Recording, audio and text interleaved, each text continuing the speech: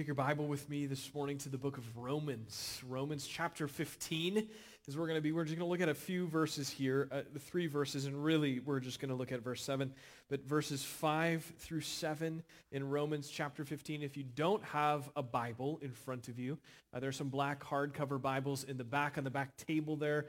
Go ahead and go pick one of those up. You'll find this morning's text on page 1128 in those Bibles if you have one of those in front of you this morning. Obviously, we're diverging a little bit from our series in John's Gospel, and I want to think about several things. We're going to give you that in a moment. But first, let me read this for us. Romans chapter 15, beginning in verse 5. May the God of endurance and encouragement grant you to live in such harmony with one another in accord with Christ Jesus, that together you may, with one voice, glorify the God and Father of our Lord Jesus Christ. Therefore, welcome one another as Christ has welcomed you for the glory of God. So, what are we doing here? Why are we in Romans and not in John's Gospel this morning? We had this natural break. Our family welcomed number 6, our sixth child, into our home just a couple weeks ago. And so I thought, here's a natural break, and I thought we could extend that break a bit and take 6 weeks here, re-engage in John in June. So what we're going to do over the course of the next 6 weeks is consider together 6 different gospel principles or good news principles. These are I'm going to explain that in a moment, what I mean by good news principles. But the reason I want to take a bit of a detour here is to think a little bit just about the way that the last year has shaped up for us as a church in particular. What the events of the last year has been weird. We all feel maybe a little bit off still. But what I want to do is think about the opportunity that we have right now. Good, bad, or otherwise, what's transpired in the last year is through the pandemic in particular has affected us in ways, whatever our thoughts on it are, that we'll set that aside. But there are things that we've had to do. We've had to adjust in our lives in several ways. And as a church also, we've had to adjust to the way that we approach even Sunday morning and different things that we have done throughout the life of our church. Just had to be rethought.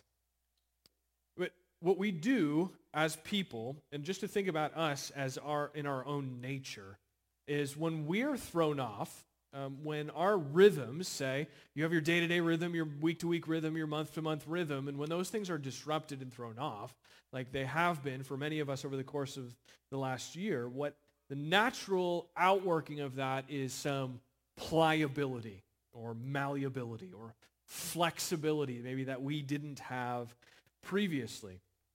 Like when life is normal, if your life is just humming along and everything's going on, you've got goals, you're working towards those goals, things are pretty solid. You know who you are and what you're doing and what you're about, and you're moving in a direction.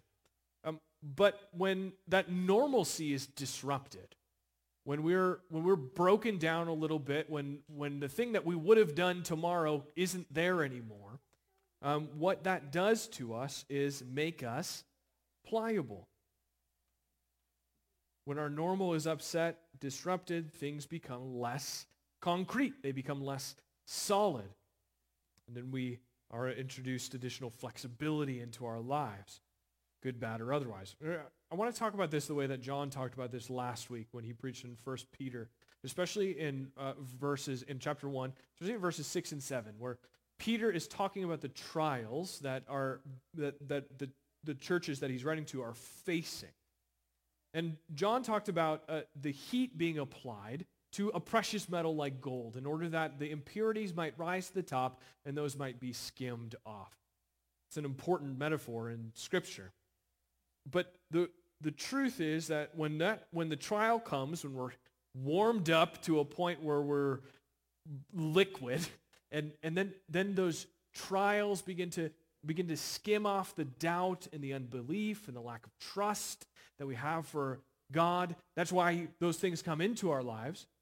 Then there's a next step there's a next step that comes after the skimming off of the impurities, and that's formation. There's a formation that comes. Because the metal, the precious metal, the gold is going to cool down, and it needs to take the shape of the one who is going to shape it. Like your wedding ring doesn't come out of the ground looking like a wedding ring, right? It comes out looking like a weird rock, and then it has to be boiled down, impurities gone, and then formed into something, poured into a mold or shaped with a hammer. And so when trials come to us, and the unbelief and the doubt is skimmed out of us, those trials come so that we might throw ourselves on the mercy of God, trusting him more fully. But it doesn't end there. The next step, though, is that formation. And if you were like every person in the world who got thrown for a loop in this last year, heat was applied in one way or another, whether it was in your workplace, whether it was here at church, whether it was in your family, the way that the world, the normalcy for every human being was disrupted represents, I think, for us as a church, a huge opportunity. I think it represents a huge opportunity. And I want to suggest that before maybe we cool down and before we kind of like re-establish these normal rhythms and patterns in our lives, that we should do more of running to the Word of God to be formed rightly. We want to run to the Word of God to form us as a church, to shape us into a vessel, a beautiful vessel for God's use to take the gospel to Jamestown. And so that requires a commitment by us as a people. It requires additional Bible intake individually with others. It requires regular attendance on Sunday morning, sitting under the preached word. It requires a commitment to deepen in our prayer life. It requires a commitment to lead our families to Jesus every day. It requires a commitment to disciple younger men and women, to give our lives for their formation and to similarly be formed by those who have gone before us. Now, that's a lot, and if you're thinking, yeah, okay, I'm not going to probably do any of that, I want to outline for you the threat. Because there is a threat, and our formation by the Word of God and sitting under the Word of God and digging into the Word of God as people is not just a convenience over-the-top bonus. It's not a compartmentalized little corner of our life that we get to leave, but rather it is the sum and substance of all that we are, because there is a competing force wanting to form us. The threat is just our culture at large. Our culture is a force that competes for your formation. You and I, we together are pliable, or just say that we are in theory because of the heat that's been applied to us over the course of last year and change. And what the culture does is, in these moments, is it shoots its shot. It comes to us and tells us we should get on board with its values, not biblical values. Biblical values in a lot of ways are seen as passé or moralistic, or you pick a word that's become negative, puritanical. But when the world comes to us and tells us to get on board with its values, we understand that Scripture knew that this threat was coming. The world and the culture wants us to get on board with things like personal peace, these impoverished values that ultimately will leave us empty and unsatisfied, longing for more and digging into more places where God is not. Personal peace, affluence, there's a whole lot of idolization of the political system and politics and politicians. The world is pressing us towards relative truth and questioning things all the way down to the binary nature of gender. The list is really long. It goes on and on and on. But again, the New Testament did not anticipate that the world and the culture around us is trying to form us. Paul knew it. He knew it for the church in Rome, the church that Paul writes the letter to that we're looking at this morning. Because in chapter 12, he begins this sort of like how do we live section, the end of Romans from 12 onward. And in chapter 12, verse 2, he says, "Do not be conformed to this world." Paul knew that there was a threat of conformity to the culture at large for this church in Rome. Do not be conformed to this world, but be transformed by the renewal of your mind. If there wasn't a competing force here, this sentence would make no sense. It's meaningless. But he says, do not be conformed to this world, but be transformed by the renewal of your mind, that by testing you may discern what is the will of God, what is good and acceptable and perfect. Paul says, don't fall for it. Don't fall for the fact that the world is trying to form you.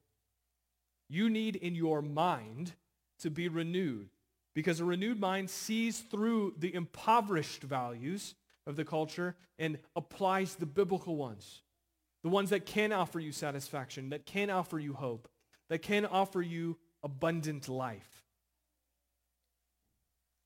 It discerns these things and sees if they are good or not. And those good things align with God's will. The way that our mind is renewed is through the Word of God. Us together with the people of God committing ourselves to the Word of God. Not just a glance, not just 5 minutes on a Monday morning or on a Wednesday evening or something like that. It's just like glancing at your Bible once a week when you're headed into the teeth of a world that has a different agenda. A quick browse through some Bible verses on social media is not going to cut it.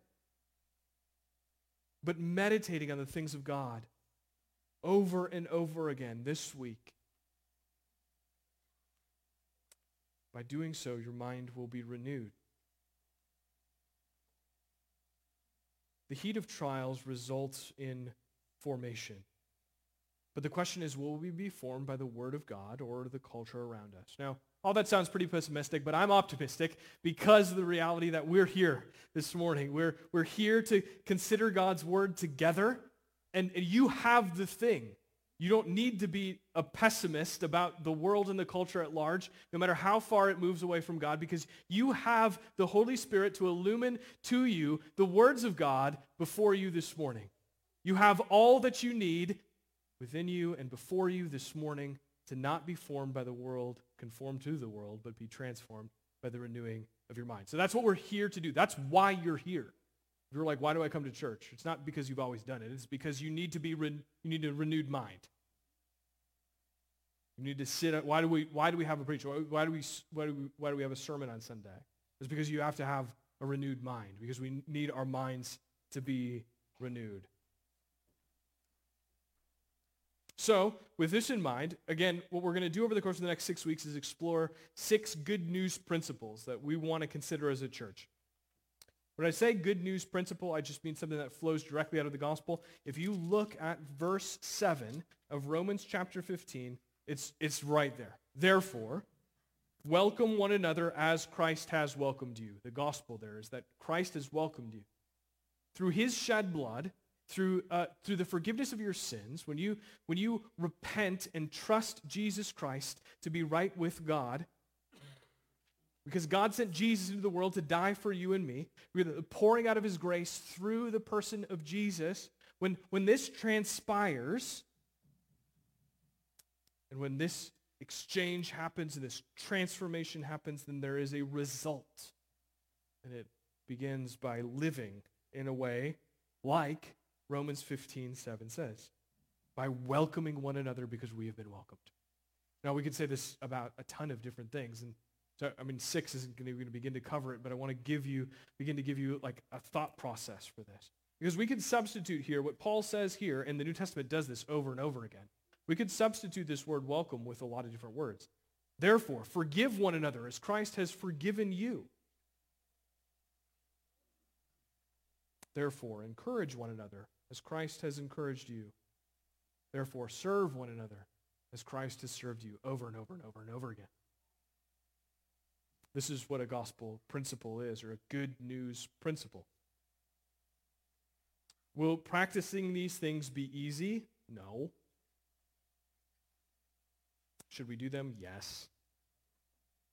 God's word is clear on how we should live. And ignoring the things, like this is very explicit. Ignoring an explicit command right here, therefore welcome one another as Christ has welcomed you. Ignoring that is evidence that we're being conformed to the world and not being transformed by the renewing of our mind.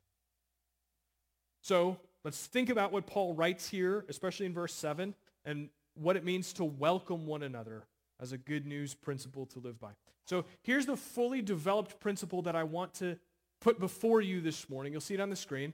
This is the fully developed principle, and we're going to flesh this out over the course of the next, 10, 15 minutes, hopefully.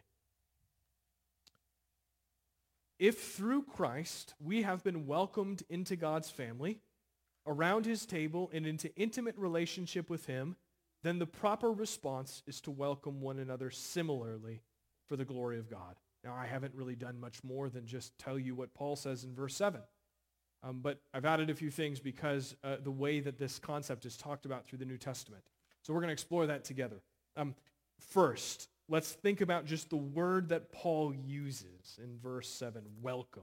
If you're reading maybe like the NIV or the New King James Version, if you have that translation in front of you, you might see a word like receive instead of welcome, or accepted. Great. Those are great translations of this word. This word has a pretty broad range of meaning. So that statement in mind that you see on the screen there, where does it come from? We're going to talk about the parts about family, table, relationship, because couldn't welcoming people, I think when we think about welcoming people, we think about smiling, shaking a hand, saying, hey, on Sunday morning, and that's like the welcome people, right? But we want to be understanding what the New Testament says and what is all contained within this word. So it's more than just a smile and a, hey, how are you? Welcoming others is more than just a smile and how are you doing today? The New Testament word here that we see that's translated welcome, or maybe in your Bible receive or accepted, is one that pops up a few times in the New Testament. One of those instances, I'm going to give you three. One of those instances is just a chapter earlier in chapter 14 of Romans. So if just turn your page back, or maybe you don't even need to turn the page. But the first three verses here, Paul writes to the church in Rome, he writes, as for the one who is weak in faith, welcome him, but not to quarrel over opinions. One person believes that he may eat anything, while the weak person only eats vegetables. Let not the one who eats despise the one who abstains, and let not the one who abstains pass judgment on the one who eats, for God has welcomed him. Paul is highlighting here in chapter 14, he's highlighting again the way in which the church in Rome should live. How should they live? And this is probably an issue that came up. And right here he's addressing dietary restrictions and how people viewed their diet. But also, as he goes on in chapter 14, he begins to think about holidays and the celebration of certain festivals and holidays and what that means for people. Paul is clear that these are secondary issues. These are not primary issues that we should build. What Paul is, when he uses the word opinions in verse 1, he's saying these are things that you've drawn a conclusion on in your own conscience, but they're not something that should divide you as a church. Now, we've got a ton of these in relation to the pandemic, and we could say mask wearing, vaccines, pick a thing. But our salvation is not contingent on these things. This is what Paul says. Our salvation is not contingent on these things, and therefore they should not work as a division or create divisions among us. We should be able to welcome one another in the household of faith, in the local church, without being divided by issues like dietary restrictions or the celebration of particular holidays. And the call here is then clear. If you made something like this a dividing issue with your brothers and sisters in Christ, repent. Simple. Repent.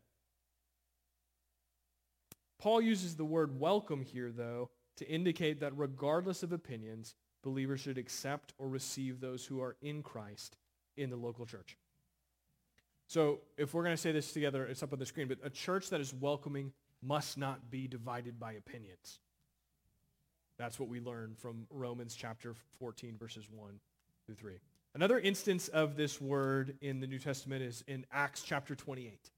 Acts chapter 28, and it's kind of like just embedded here in this little portion of narrative that Luke writes for us. Paul, the Apostle Paul, and Luke, who writes Acts, arrive in Malta after being shipwrecked and were met by the native people. And Luke writes, "The native people showed us unusual kindness, for they kindled a fire and welcomed us all because it had begun to rain and it was cold." Now, these just appear like details in a bigger story, and kind of they are. But the truth here is that there is something to be said about what it means to be welcoming. The first thing that I want you to note is that the native people showed unusual kindness. I love that phrase. It's not usual. It's not run-of-the-mill kindness. It's over and above. It's extended. It's more than expected. But the unusual kindness is shown in a specific way, by understanding the circumstances and meeting a need. Now, this isn't hyper-spiritual. It's cold and it's raining. That's the problem. They're meeting a need. They light a fire because they need to get warm and dry. It's simple. And so, in this verse, all are welcomed. Look at the universal nature of this. All were welcomed. Not one was not invited to sit around the fire. All are welcome to receive all that they need in less than ideal circumstances. That less than ideal circumstances is important because if we wait for, as a church, for perfect conditions to be welcoming other people in these sorts of ways, we, in fact, will never welcome people because we can't expect that conditions will ever be perfect for us. All are welcomed here to receive all that they need in less than ideal circumstances. It's more than a smile and a what's up.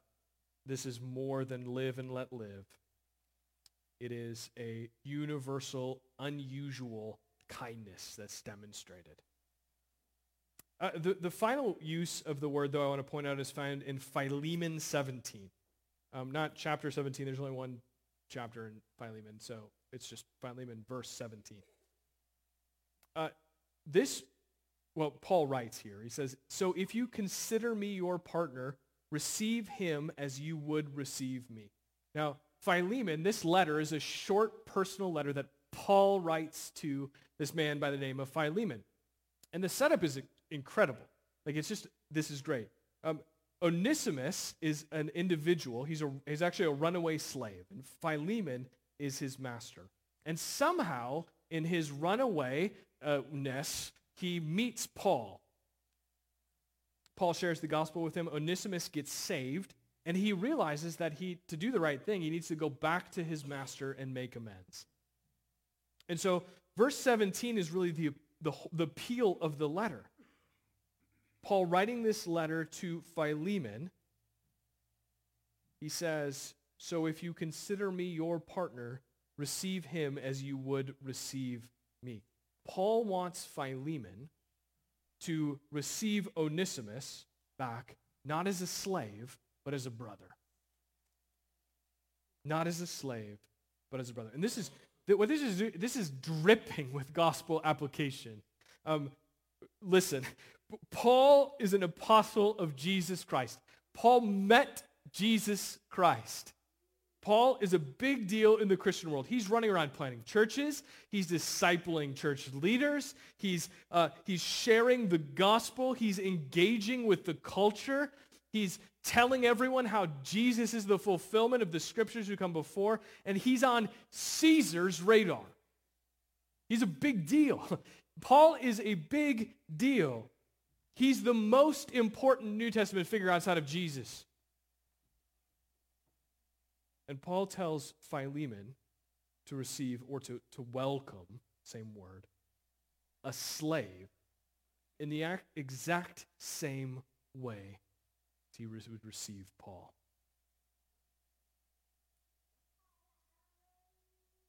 The principle here is this: to welcome one another is to show no favoritism. God didn't save you because you were of a particular status in society. God didn't save you because you had X number of dollars in your bank account. God didn't save you because you look a certain way or dress a certain way. You were welcomed into his family through Jesus Christ, regardless of anything that you said or anything that you did. Would we treat others in a way that God does not? Would we treat others as slaves when Jesus makes us brothers? When Jesus talks about the final judgment in Matthew's gospel, he says, "Truly I say to you, as you did or did not do it to one of the least of my brothers, you did it to me." Here's what after you think, we're like, if Jesus walked in here, we would treat him far differently than we would treat others in this room. Jesus said, to those who you did that which you do to the least of these, you did to me.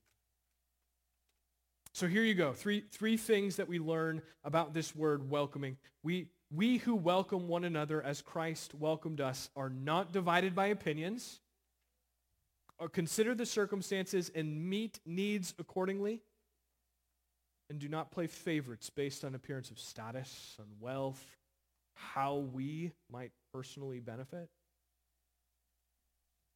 So that's all loaded into verse 7 here, when Paul says, welcome one another as Christ has welcomed you for the glory of God. Some of that we just see in the verses 5 and 6. Live in such harmony with one another. Together with one voice you may glorify God. Those who welcome one another as Christ has welcomed you live in harmony and unity with one another. So the question then is, how then do we live? How do we reflect this to the world around us? How do we as a church be a welcoming community of faith? Again, we're going to talk about 6 different principles, but this is a good place to start with welcoming.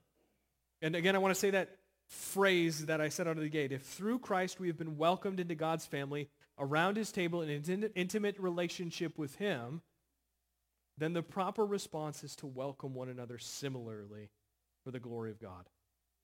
And then the so what, the real life application of welcoming, comes in the way that we understand how God has welcomed us. How has God welcomed us? He's welcomed us into his family. Galatians 4:4-5 says, "But when the fullness of time had come, God sent forth his Son, born of a woman, born under the law, to redeem those who are under the law, so that we might receive adoption as sons." Through Jesus, we were not welcomed as outsiders. We were welcomed as very sons. Members of God's family. Additionally, God welcomes us around his table. The angel in Revelation 19:9 tells the Apostle John, he says, "Write this, blessed are those who are invited to the marriage supper of the Lamb." And he said to me, "These are the true words of God."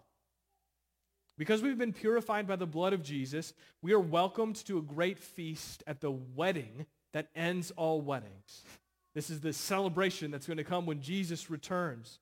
And it's an intimate celebration. It's not going to be televised. It's for those who have been washed in the blood of Jesus Christ.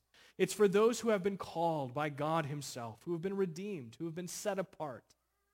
It's not going to be on TV like Harry and Meghan. You're not going to get to watch it if you didn't get the invite. You're there.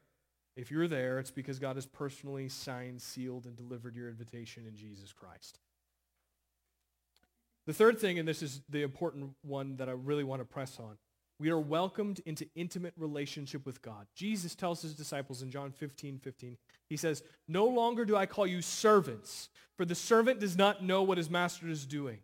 But I have called you friends, for all that I have heard from my Father I have made known to you." This is intimacy on display. This is intimacy on display. All that God the Father has made known to Jesus, he has made known to us.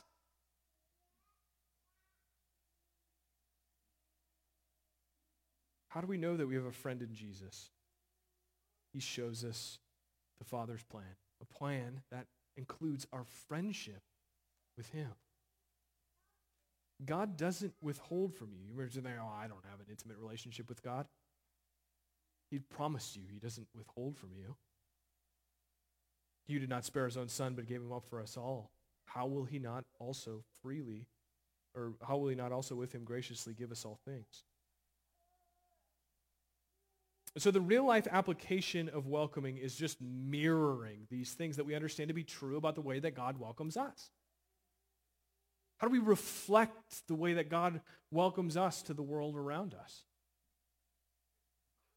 Just take these things and do it. The gospel compels us as a church to be a church that welcomes one another like family. Now that phrase gets hijacked. It gets hijacked. The Bible has a bead on the family language, okay? Corporate America or universities, your employer might say something like, "This workplace is a family." Or I get mailers from NDSU continually reminding me about my Bison family. But the CEO of your company didn't sacrifice his son and sign the adoption papers in his blood. The president of your former college probably doesn't even know your name. But your heavenly Father crushed your son so that you might be brought into his family and treated with the intimacy of a son or a daughter. And he knows way more than than just your name. He knows that every individual hair on your head. He knows more about you than you could possibly ever know about yourself.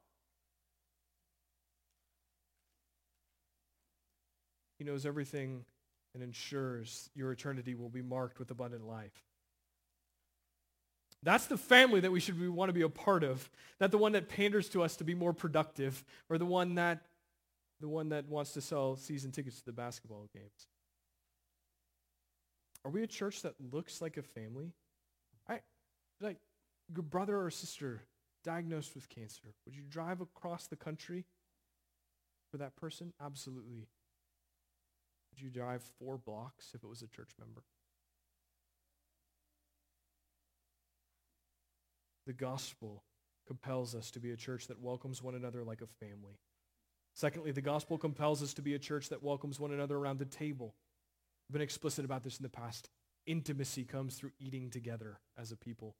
The table is a place in which we grow in relationship with one another. Our tables should not only be reserved for our biological family, but should include brothers and sisters who are celebrating and who are mourning. It should include and have a place for brothers and sisters who share different opinions on gluten. It should be a place where we reflect the reality that God welcomes us around his table. Friends, I'm convinced that this church would be bursting with love for one another if we as people would just commit to eating with someone who is not part of our biological family, whether it be at a table at a restaurant, whether it be a picnic in the park, whether it be around our own table. If we would commit to eating with one another regularly, just like in anticipation of that wedding feast to end all wedding feasts.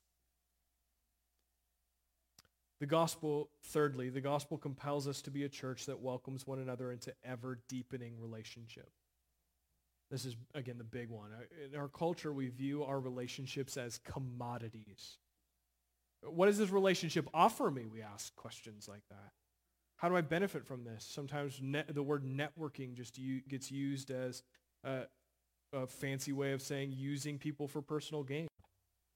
The result of welcoming people who have different opinions looks drastically different than the world does.